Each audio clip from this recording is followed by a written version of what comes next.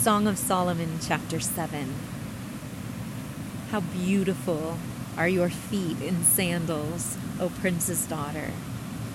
The curves of your hips are like jewels, the work of the hands of an artist. Your navel is like a round goblet which never lacks mixed wine. Your belly is like a heap of wheat, fenced about with lilies. Your two breasts are like two fawns, twins of a gazelle. Your neck is like a tower of ivory. Your eyes like the pools in Heshbon by the gate of Beth-Raman. Your nose is like the tower of Lebanon, which faces toward Damascus. Your head crowns you like Carmel, and the flowing locks of your head are like purple threads. The king is captivated by your tresses.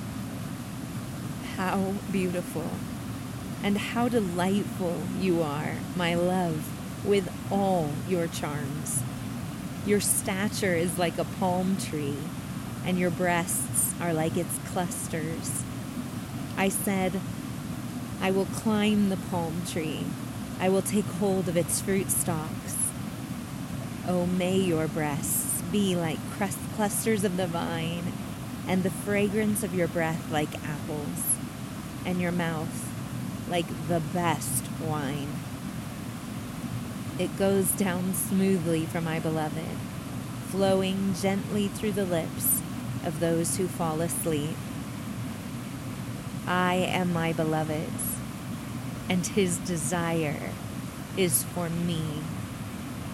Come, my beloved, let us go out into the country.